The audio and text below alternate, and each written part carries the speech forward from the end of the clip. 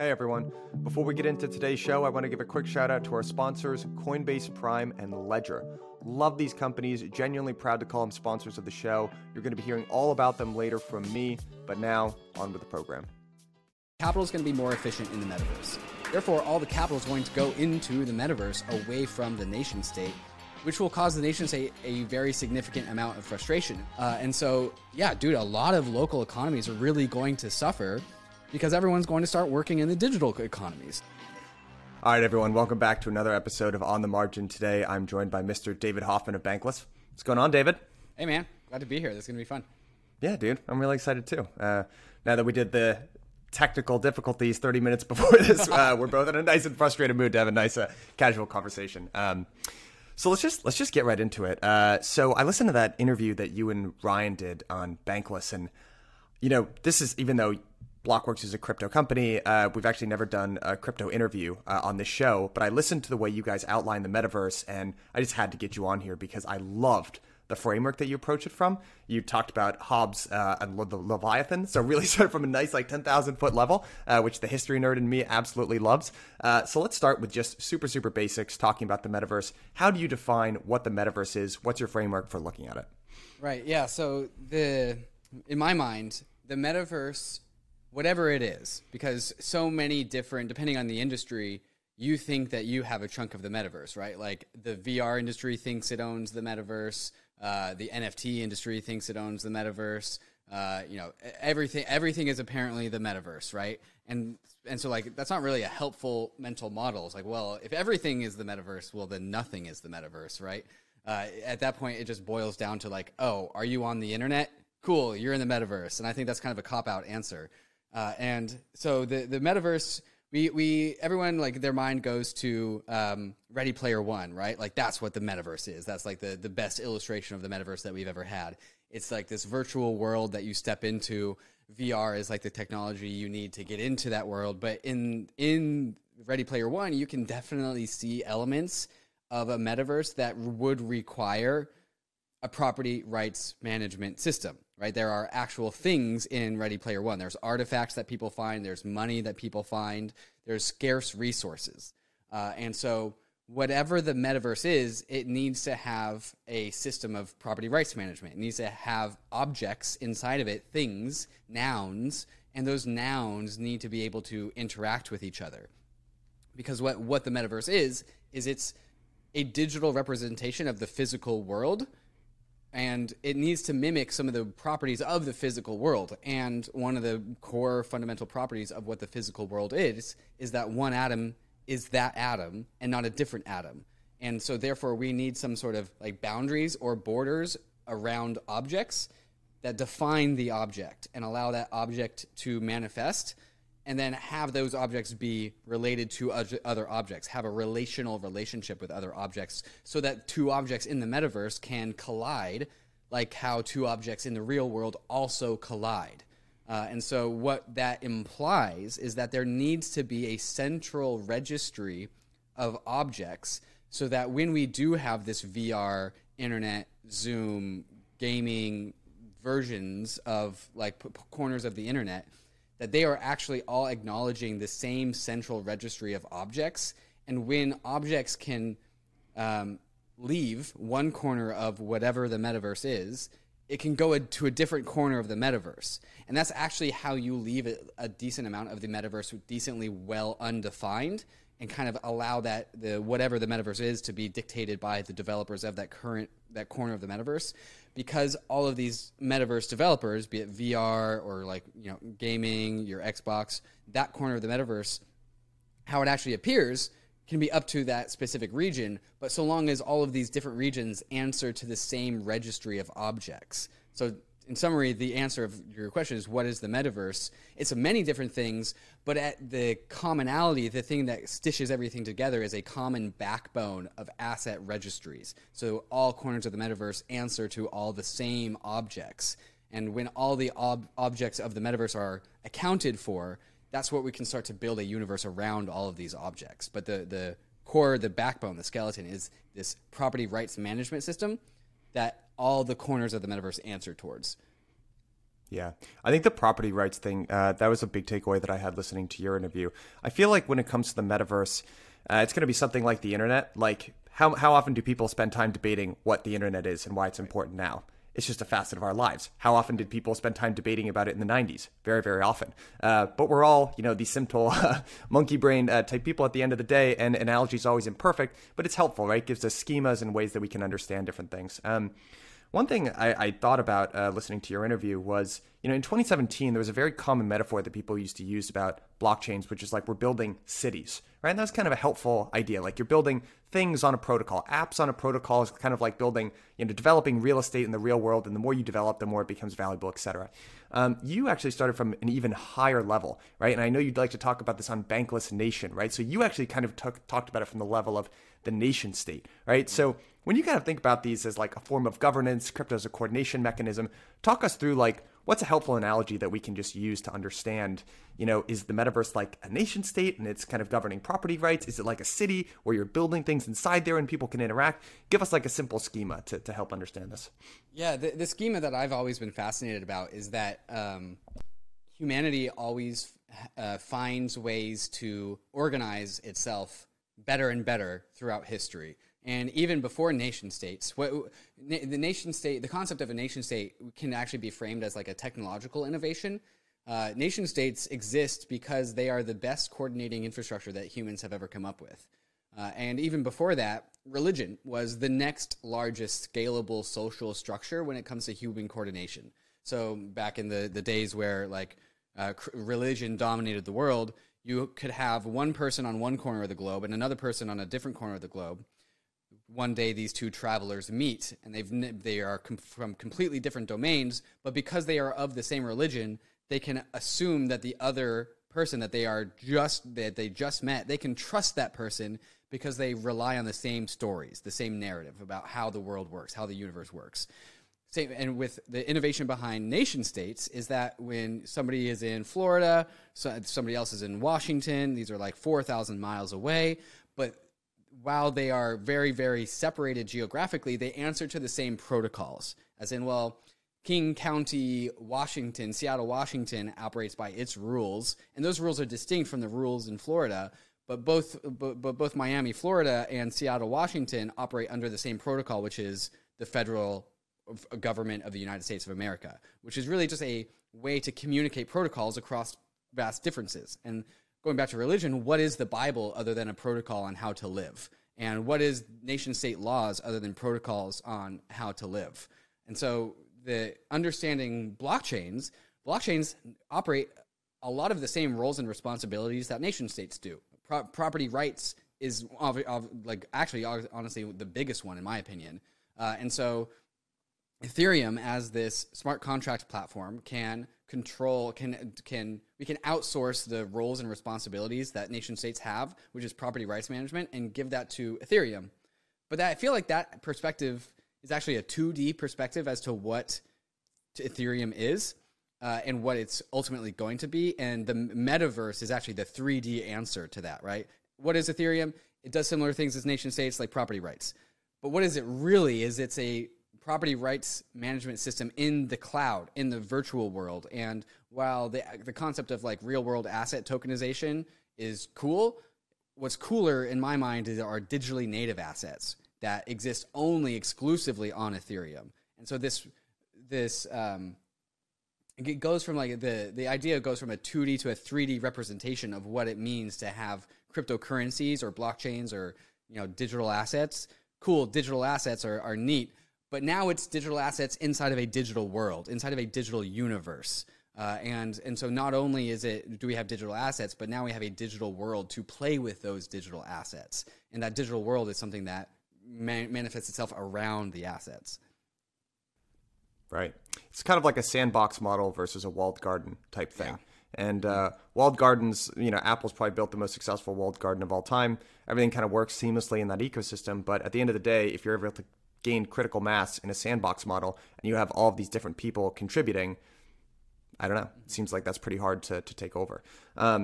So let's try to put some boundaries around, because, the one kind of objection that I feel like comes up in a lot of people's minds, and like my mind too, when I start thinking about this is, okay, I hear what you're saying. Maybe there are some areas, right, like property rights management, that the metaverse could actually do better than governments. There are obviously some things that the metaverse can't govern, right? Like we do still live in a physical world. So like the metaverse is never really going to be able to solve like the problem that police solve, right? For instance. So when you kind of think about the functions of a government and how people live their lives in the real world versus the more and more time that they're spending digitally in this sort of metaverse region, what do you think, like, how would you divide the responsibilities of a government versus, I don't know, things that could be managed by an open source blockchain like Ethereum? Right. Going back to that ability to exit, the ability to exit, the fact that that exists at all is a big check on nation states. And so the idea is that we will be uploading as much value as possible into the metaverse because that's where value gets most expressed and where people can better leverage their capital. It's just going to be, capital is going to be more efficient in the metaverse. Therefore, all the capital is going to go into the metaverse away from the nation state, which will cause the nation state a very significant amount of frustration. And so the theory is that because of the reduced amount of tax revenue, nation states, their roles and responsibility of nation states actually boils down to the bare minimum of the services that they actually provide their constituents, right? Like, right. Does the tax revenue actually justify the services that nation states provide their citizens? And the ability to exit actually puts a check on that. And so one of and this is where Nick Carter has that piece, the article, A Most Peaceful Revolution, which basically says that like, because we're going to value Bitcoin more than a dollar, it's actually going to defund the nation state's ability to like host a military. And in theory, like hopefully that actually creates a more peaceful world because nation states can no longer fund military endeavors as much as they could have anymore. I think, one personal theory I have for folks that don't believe in blockchain or crypto at this point, which I have a lot of sympathy for, but like if you scratch hard enough, I think the answer that you come down to is that you can't touch it. That's just my personal view on it. Like if you really, it's kind of like that C.S. Lewis quote, at the bottom of every system of logic, there's a human assumption if you dig deep enough. And I think every criticism of crypto comes down to the fact that you actually can't touch it and hold it. Like if you really ask enough questions. And to me, the metaverse is the continuation of a lot of important trends, both on like the human nation state and governance kind of standpoint, just if you track kind of the system of monarchy to more like open democratic republics, et cetera, letting people choose and opt into their government. And then there's this idea of, it kind of started with PCs and then the internet, people spending more and more of their life online and things that are real. It used to be like, if it's real, it's in the real world. And if it's online, it's somehow not real.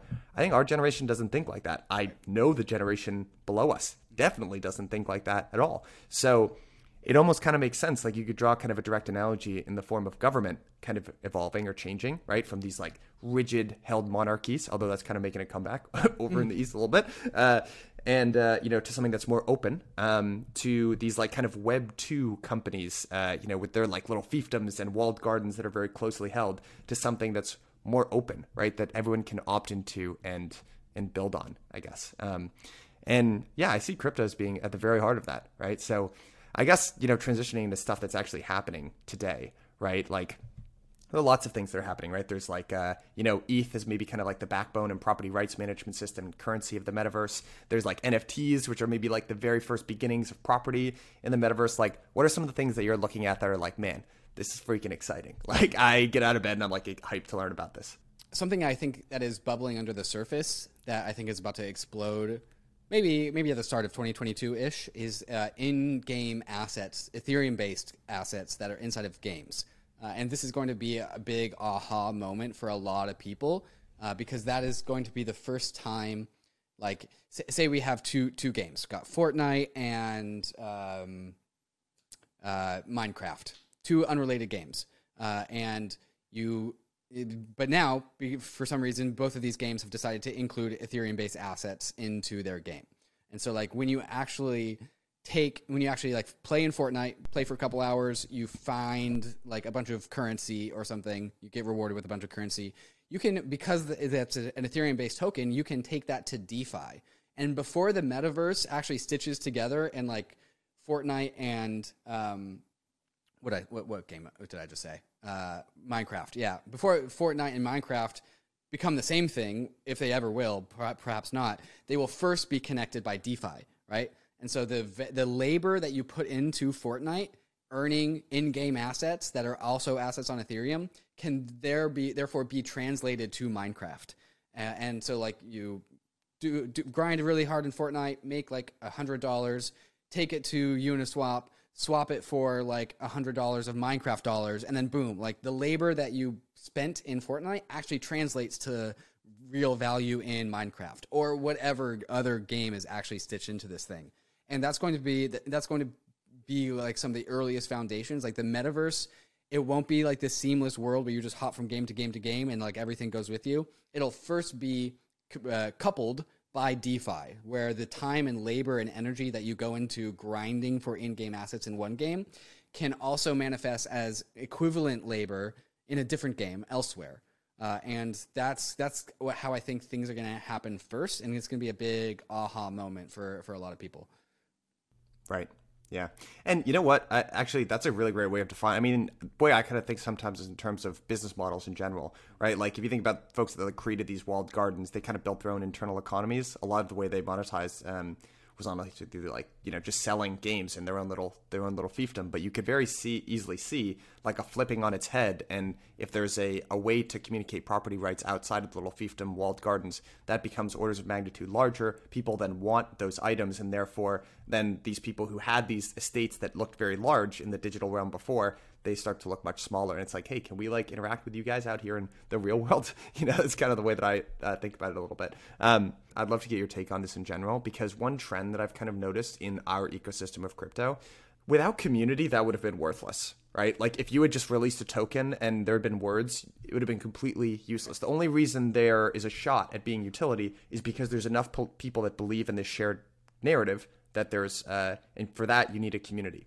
One other thing I've noticed, like even with like Bored Ape Yacht Club, is you almost like start with the community first and then back into the product, which is like totally backwards from how businesses got built. I don't know if you've noticed the same trend, or like what your thoughts are on the importance of community, if it makes sense to build community first, then like back into a project. Like, how do you think about that whole trend that's happening in our ecosystem? Yeah, it's very, very chaotic, right? But there is something there with regards to like, if without community, there isn't actually anything. I know Raoul Paul has been focused on this as well. Like communities are actually the new alpha, as in like this is where communities are the new investable paradigm. And because one of the cool things that I like to say about the world of crypto is that it actually aligns human values and the market value of our assets better than any other technology has ever before. And how do you know what humans value? Well, the answer is there a community there? Like, did a community form around these values and so like you have all these different communities out there. You have like the Bankless DAO, and that Bankless community is aligned around like the Bankless vision, like propagating Bankless culture. You also have Friends with Benefits, which has its own set of values and goals for itself. And to what degree those values and goals are scalable and shared by a larger set of people, you have a growing community around those people who are willing to expend labor or capital to buy things that align with those values. And so that's why tokens are so powerful, right? They're actually like a community organizing event. Bankless DAO didn't exist until the bank token was created, and all of a sudden all these nebulous set of people all over the world had something to rally around, right? They had something a totem, right? A shared totem where like this token actually embodies the values of the Bankless community, and the Bankless community can focus their energies and attention upon that token, and them doing that in theory makes the token more valuable to people that share those values. And so whether it's like creating a community and backing into a token, or using a token to create a community, I don't know. But there's got to be a community there somewhere. Yeah. It's a good point. So like zooming out, like the way that I kind of define the metaverse, returning to that central question that we had at the beginning of this podcast, is just people spending more and more time online, and there are new coordination mechanisms that facilitate that. So I don't think it's going to be this thing where like everything like fits into boxes, the same boxes that were their analogs.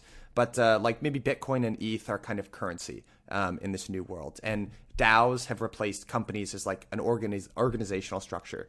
DeFi is the way that value gets communicated and transported, right? It kind of replaces our financial markets. Maybe NFTs are the beginnings of property, and gaming is like work in this new economy, which is like a weird, it's like what people go there to do. I actually see it as, because the big question, right, is like, okay, people spend a lot of their time online. They do it in these centralized kind of, like Epic Games, right? Or like Fortnite. Guess what? They're centralized. They've had a really long time to perfect this. It's fun. I don't know if you played this shit. It's really fun. So what's like the tip of the spear? How do we get people away from these sandboxes to like give them a better experience in the metaverse? Is it gaming? Is it the promise of like financial, freedom and appreciation by buying these assets? Like, what do you think is like the thing that sucks people in, I guess? Right. Well, first and foremost, it's definitely gaming and work are going to get a little bit closer to each other. So granted, that comes with a negative side where like gaming is going to seem a little bit more like work, which is kind of less fun, but not all aspects of gaming. But as soon as you have in-game economies, and we've seen in-game economies develop, right? World of Warcraft had an in-game economy before crypto was even a thing, right? So people would actually make more money than their minimum wage grinding for gold in Warcraft and then selling it for actual money in their country of residence, and they would make that was their job. Crypto is just formalizing that, and just rather than like Blizzard trying to ban people that are doing that, crypto gaming is like, hey, let's make more of that. And that actually kind of flips what a game studio is on its head, rather than just like, hey, we're a centralized company, a for-profit trying to extract as much revenue from our community as possible. It flips on its head and goes like, hey, can we make an in-game economy that makes our players as wealthy as possible? And that's what we're seeing with Axie Infinity, right? Like, one thing that Axie Infinity did really, really well is made all of its players extremely wealthy because it has its own GDP, it's its own nation. They literally call themselves the Axie Nation. And the value of those assets have gone up. Now there's also a bunch of people that are straight up just playing the Axie game as work. Are they having fun? Like, well, I mean, maybe it's more fun than like flipping burgers at McDonald's, but they are grinding, right? It's like there was a time where I was a huge gym rat, and then I became a personal trainer. And as soon as I became a personal trainer, like I stopped going to the gym. I was like, well, I don't want to work out anymore. Like, it's my work. I think that's definitely going to happen. That's funny. But also at the same time, like, we've made playing video games work. Like, it's kind of like what every child's like utopic vision of the future is when they're young, right? Like, what do you want to do when you grow up? Well, I want to play video games.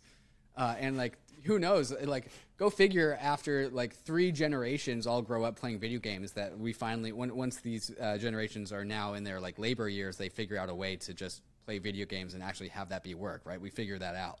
And so what's going to pull people in is like, you're literally going to be able to play video games for money, and you're going to retain the value and time that you inject into these games and receive back capital, which is going to be really, really cool. And then also there's going to be some sort of like, another big pull is going to be the community aspect of these things, right? We always say this on Bankless. Ryan always closes this out. There's risks out there, but we are glad you are with us on the Bankless journey, right? It's the whole idea. Hey, we're heading west, right? And if you want to go fast, go alone. But if you want to go far, go together. And so while we are transcending this metaverse and learning how to like work by playing video games, there's also going to be people that team up and do these things. It's going to become a team sport. And that's just like one of the premonitions of a fund, right? Like, so a guild, a DAO, a fund, and playing video games are all going to like kind of cohere into one single activity. And that's going to be like a really compelling thing to do. Super compelling. And I have a theory. So there was a great interview with I'm gonna mispronounce, Gabby Dizon. He's the Yield Guild Games guy. Did it on Patrick O'Shaughnessy's Invest Like the Best, and he's describing this in-game economy, right, of Axie. And I don't even know how large I know they're supposed to do like $4 billion in revenue this year or something like that. But like, just like, picture this for a second, right? So let's say that you could, over the course of the next decade or something, you could 10 or 50x that, right? So you'd be looking at an in-game economy, right? This kind of weird economy that exists in cyberspace of, between 30 and like, call it $60 billion. It's funny because a lot of the people that are playing that game, they happen to just be located in the Philippines, right? Imagine this situation, and they're making way more money than they were by earning like in their local currency before. So imagine there's this weird situation where you had like 50% of the people in the Philippines playing this game, and they've 10x their salary because they're not subject to their local currency or labor pool or whatever. What does that do to that country, man? Think about the insane inflation that would happen, right? If suddenly half the percent of the population are operating completely outside of government controls around currency, local labor markets, etc. That's like really exciting, but holy shit, man, that's disruptive as hell to governments. I feel like people are missing that because people focus a lot on Bitcoin. It's like, oh, that's going to wrest currency away from governments. It might be gaming, man. It might be gaming. Like, I don't know. I could see that happening. It's the whole concept of crypto at large, right? Like Bitcoiners and Bitcoin itself know that Bitcoin is going to end fiat money because it's going to allow people to exit out of their fiat money and into Bitcoin. Well, extrapolating that to gaming, well, there's going to be gaming economies that are way significantly bigger than real countries' GDPs. And like people come into the crypto space and they see like these very beginning projects generate like $5 billion in total in the market cap, and they get astounded when they compare that to like, you know, legacy companies on the stock market. It's like, they just turned into a $5 billion market cap in 2 months. How the hell did that happen so quick? People are forgetting that these are global markets with global participants. And when you have global participants in a marketplace, like things go up faster just because there's more net buying pressure. And so like comparing physical nation state economies to digital nation state economies, it's almost apples to oranges. The digital ones are just going to be way bigger by definition of the fact that they are on the internet, which is the largest organization of humans of all time, right? It's by definition going to be bigger than your nation state. It's all of the humans. And so, yeah, dude, a lot of local economies are really going to suffer because everyone's going to start working in the digital economies. And as soon as gaming economies just turn massive, it's going to suck away so much capital and labor into the metaverse and away from the physical land. Howdy, everyone. This episode is brought to you by Coinbase Prime, the leading prime brokerage solution for all things digital assets, providing secure custody, trading, and financing to an institutional suite of clients. On the retail side of things, I am more than happy to make this endorsement because I have been a customer of Coinbase since the day that I got into crypto. I still keep the vast majority of my assets there, actually, and I do it for one reason and one reason alone, so that I can sleep easy at night knowing that my funds are safe. It's the same reason when family or friends ask me, where should I buy my first Bitcoin? I direct them to Coinbase. And now, finally, when institutions are starting to ask, what's the most safe infrastructure to use? I only point them in one direction, to Coinbase Prime. And the reason that I do that is because it is peace of mind. When it comes to security, everything is top of the line on this platform, and it's a white glove experience to boot. They've been securing client assets at scale for 8 years, which as of Q2 of this year is $180 billion. They have an industry-leading insurance policy, and they're audited by Blue Chip auditors so that you can sleep easy at night too. So, stop listening to me, click the link at the bottom of this episode, and go check them out for yourself. And when you get there, tell them that I sent you because I love to get credit.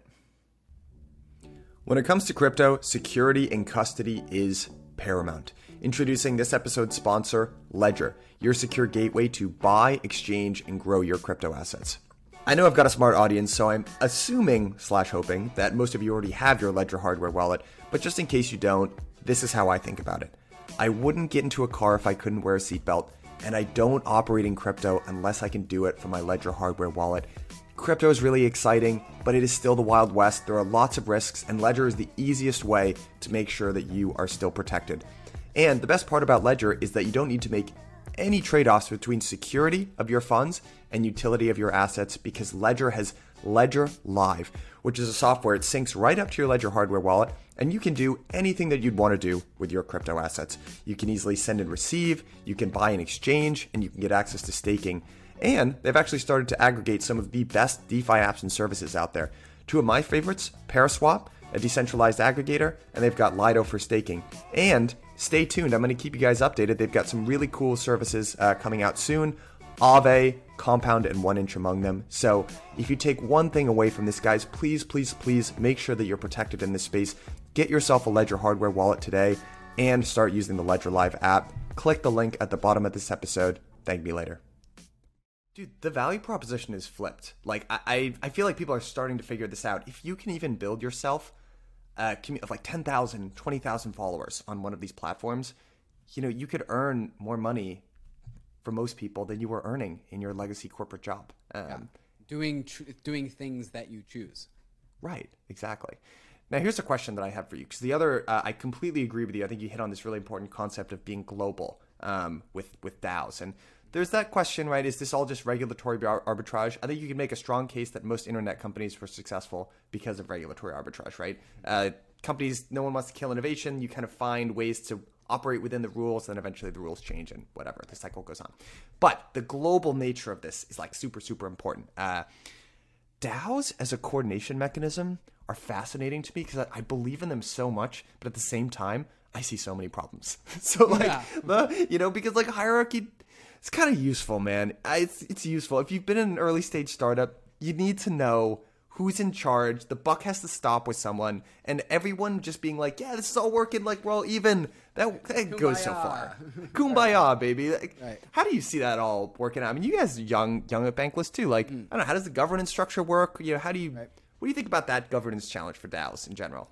Yeah, I think people mistake the fundamental problem here is that they're called DAOs.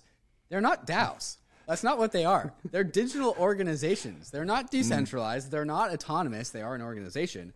But like in my mind, there's actually very, very few things out there that actually are DAOs. I think there's only like 3 of them that I can actually think of. That's Bitcoin is a DAO. It's a decentralized autonomous organization. Ethereum is a DAO. Uniswap, also a DAO. But like MakerDAO, well, there's human governance there. So like you can, if you want to be generous, you can say like, okay, well, if human incentives are involved, then that counts as being autonomous because like there's that line, show me the incentive and I'll show you the outcome. Okay, so if you bake in incentives into the governance, then maybe Compound is a DAO, even though there's human input required. You can just count on that human input happening because of the incentives. But like really with the OG vision of DAOs was contracts at the center and humans at the periphery, where humans just engaged with the contracts. And so we had decentralized Uber, and all Uber is, instead of a company, you have contracts and then people that drive cars. And there's nothing else. That was the OG vision of a DAO. Uniswap fits that bill, right? All Uniswap is contracts at the center and then human participants on the periphery. Yeah. DAOs, as we are calling them, as in like people with a Discord channel and a token, it's not a DAO. It's a digital organization. And so like none of the rules really change, except for that you don't have to file an LLC anywhere. And that's about it, right? Like hierarchy, organization, like division of labor, like those rules did not change. Those are still the same rules. Yeah. I'm with you, dude. I'm completely with you. You know what's funny? Like, I think this idea really meant it depends on the framework that you look at this space, right? I'll just be honest. The way that I look at this space is it's going to grow so much that allows you to like overlook some like very real and serious problems that happen in the present. And I think probably the most obvious manifestation of this debate was Tether. I have no special knowledge of Tether. I don't know if it was backed. I got to be honest with you. I don't really care because at the end of the day, like, the worst outcome that could happen is like the market sells off like 50 or 60%. That already happens. And like, it's a ceremony by this point. Yeah, it's a ceremony. Like we've sold off 50%. You know what I mean? And like, look, those people, and my beef with the Tether truthers is like, I think behind all those people, they're looking for an excuse. That's like my honest take. They're just looking for something to poke at. And it's like, dude, you might be right. They don't want to discover that like the bidding pressure for Bitcoin is there when Tether's gone too. Yeah, man. It's just like you might be right. Maybe it was a fraud. It doesn't matter though because this system is independent of Tether, and like in 10 years, yeah, correct. You will have been right. You will have gotten a lot of engagement on your tweets. But where will we be in 10 years? You know what I mean? Right. There's a lot of just like cognitive dissonance about crypto. Like no one likes to admit that there was this thing that went 10,000x and you weren't a part of it. And so like that's why I think Bitcoin actually receives a lot of flack with the whole like climate issues. Like people use like, oh, I didn't invest in Bitcoin because it's destroying the planet. Like no, you didn't. You just missed it. Like, you're just making an excuse after the fact. And so like they're like when assets go 1000x and people missed it, they hate those things. Like, they just don't like them. And they need to find like reasons to hate on them to justify their cognitive dissonance as to why they didn't invest on them. All right, I got another question for you here. I'm just firing off questions. What are the limits, you think, to decentralization in general, like as a governance form? How decentralized is too decentralized? Right. So you're saying that like Bitcoin and Ethereum, these things are supposed to be maximally decentralized. They're supposed to be an even playing field. And then that allows for like economies of scale to take over. And so like this is why like Ethereans will say, well, ultimately proof of work will centralize around the most successful miners because of the inherent economies of scale of proof of work. And then Bitcoiners will say to Ethereans like, well, proof of stake is just going to centralize around capital because the best capital will win out. Right. Yeah. So there is that inevitable tension there. And like to some degree, all of history are humans generating new institutions that are more fair than the previous ones. And then the previous ones crumble and then they all on board to this new ship, sail this ship until it's not fair. And then they come up with new solutions. And so like, totally agree. Our kids, or maybe our kids' kids are probably going to look at like Ethereum and Bitcoin and be like, well, there's this population of people that like got in at the very, very beginning and like, fuck you, Dad. Like you bought Ether when it was $80. It's now $11 bajillion. How is that fair? Like, and so yeah, sure, there's going to be that, and then the wheel will turn. We'll break down these systems and we'll generate new ones. But for the time being, like society, like we humans have like an inextricable relationship with debt jubilees. Like debt jubilees are a part of our human history. It's a part of our DNA. We do these things every now and then, and when we don't do them for long enough, revolutions happen, and that's bad. And like it goes from being a debt jubilee to like a burn it all down, and we'll burn everything so no one has anything, right? And so that's kind of what we're doing with crypto. We're not burning it down. We've actually been able to generate like an arc for everyone to get on, and it's really, really fair over here. And so it's kind of like it's just siphoning off all the attention and labor for where like all the W's, all the wins of the legacy Web 2 like banking world have already been claimed. Like those wins are taken. Like the monopoly board is full. The new monopoly board for Bitcoin and Ethereum is very, very empty. And so like people are like, well, there's this monopoly board where literally every single property is already owned, or this other monopoly board where nothing is owned.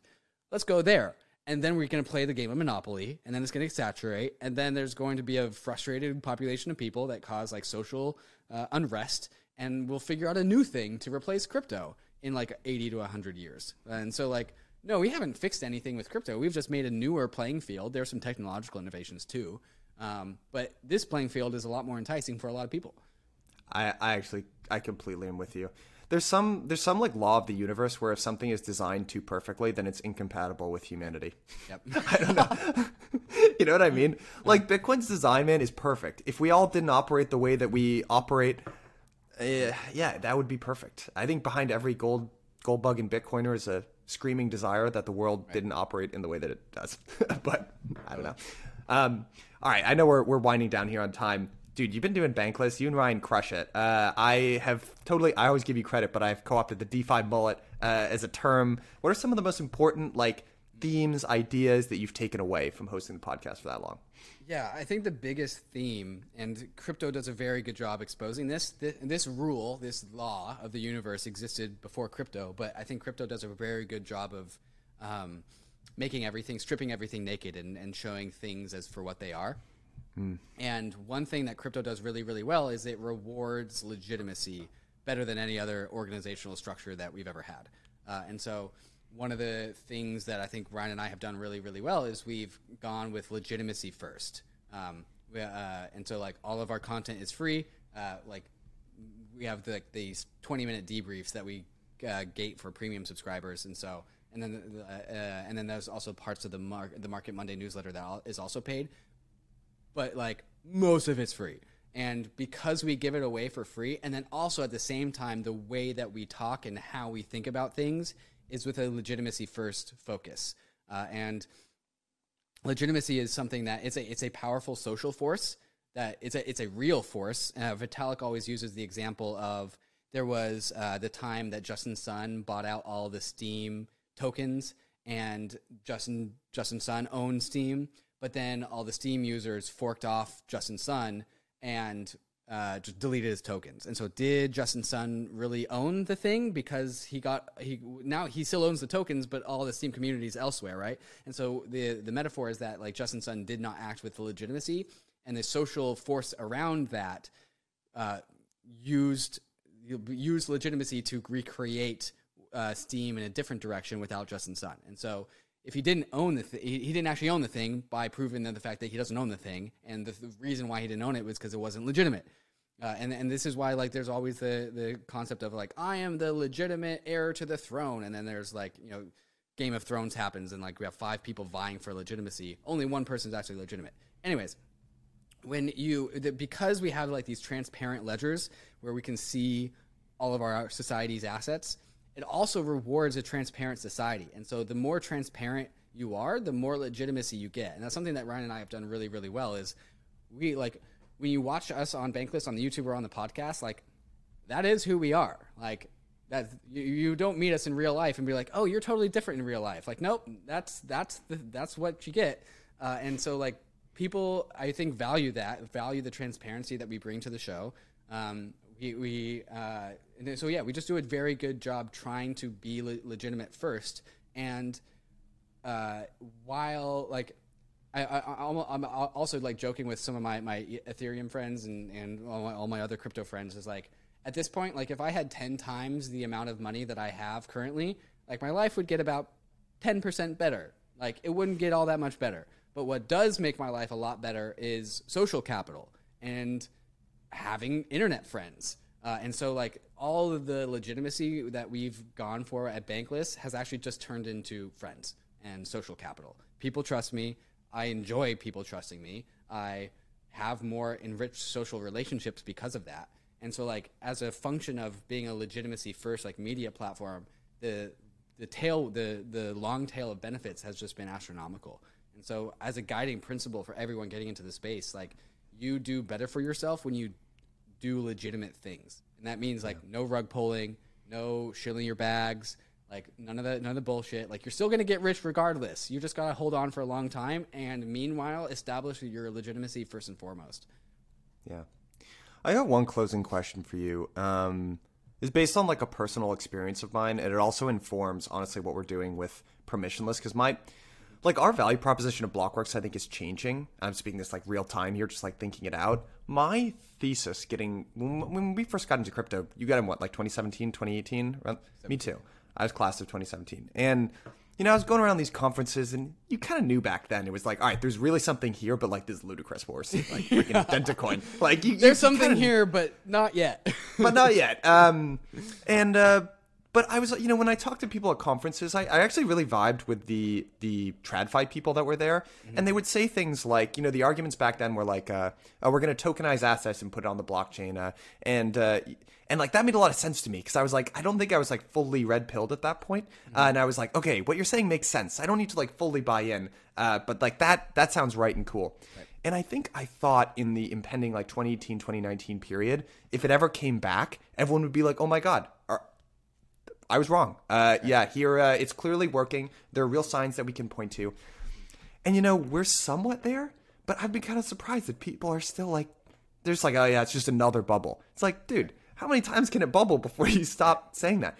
And I think my viewpoint has shifted to where I'm not actually sure they're ever going to come in. It might just be a classic disruption thing. And maybe instead of crypto having to conform to legacy finance, it might actually be the other way around, the same way that it was the internet. And the internet came along with its own subculture. Right. And there are like a lot of parallels that you could find there. So I don't know.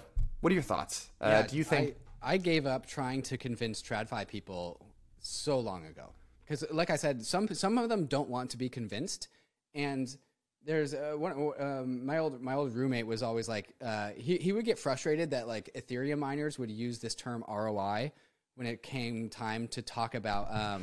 how much time does it take for you to run your miner until you paid back how much your miner costs? And so like the ROI was measured in time, like ROI of 6 months, where he got really frustrated. It's like ROI, no, like if you put in $100 and you get $600 out, you have a 6x ROI. That's the correct version of, And so he got frustrated. He's like, the crypto people need to figure out how to talk finance. Otherwise, you guys are never going to convince the finance people to come over. And I was like, dude, like, we don't need you guys. We don't need legacy finance people. We will build this stuff ourselves. We will build our own institutions. And so, especially in the last like year or so, my mind has totally shifted from like, I'm not going to ask like, hey, Wells Fargo, can you guys come and do DeFi stuff? Like, no, we're just going to build around them. And if they want to come, they can. But like the institutions that we're creating today are the institutions of the future. We don't need old institutions to come and like mess with our stuff. We've got it figured out. We just need more time and more building, right? And so the institutions, it's all about creating new institutions. We don't want the old institutions. They're the things we're trying to escape from. Like, we don't want them. Like, actually, please stay over there. We'll take it from here because we've got the actual, of all the people that are optimistic about the future, you find them in crypto, right? And so, like, we have the right disposition. We have the right organizational tools. We just need more time to build out all of, like, the cool new things that we're already doing right. Also, it's just human capital in general. Like, I mean, one thing that might not be obvious if you're not operating in this industry, like, just the quality and the intelligence of people that are in this space. And crypto, I don't want it to be like this. It's starting to feel like this a little bit, that there's kind of like the old school, like infrastructure, kind of Bitcoin maxi sort of crowd. And then there's the new school, like ETH, DeFi metaverse crowd. I don't want it to be like that. I kind of feel like that's maybe happening like a little bit, but I got to tell you, like the migration of human capital, especially into that latter group, the metaverse group, it's informing like a lot of decisions that I'm personally making at Blockworks, but also it's just my personal opinion, man. This is what I see people doing. Like, doesn't take a genius. Like, and it should encourage you if you're listening to the show and being like, not really, it's not apparent on the surface sometimes, but the quality of people in this space is incredible. Yeah. And in addition to that, this space encourages us checking on other people, right? And so like when somebody big and famous, like Ivan on Tech, for example, big YouTuber, was found out like just pumping and dumping against his followers. We all called him out on it, and now he's not really like one of us anymore. Like, we checked him on it. And so like not only is the talent really, really awesome because like there are no barriers to innovation. And so where does talent want to go? It wants to go where it can express itself. And then also the people check on everyone else here, right? Like, we all make sure that like we're not doing the scammy rug pulley thing. And so like it's just overall, if you are friendly, it's a friendly place to be. And in case you're thinking that's optimistic, look at what happens when there have been DeFi hacks and people returning $600 million, man. I mean, why would you do that unless you were really concerned about your identity in the space? So, David, people probably already know you, but like if they want to follow you, find out more about what you're doing at Bankless, what's the best way to do it? Yeah, you can follow Bankless. It's a Substack newsletter, so substack.bankless.com. I think that's right. Or just type in Bankless. You can also follow me on Twitter at Trustless State. That's 3 S's in the middle. It's a reference towards a nation state in the clouds where you don't require trust, which is more or less early premonitions of the metaverse before I even thought about that. And so, yeah, Trustless State on Twitter, and then we're also on YouTube as well. Awesome, man. This has been a ton of fun. We'll have to do it again sometime soon. Thanks, Mike. Take care.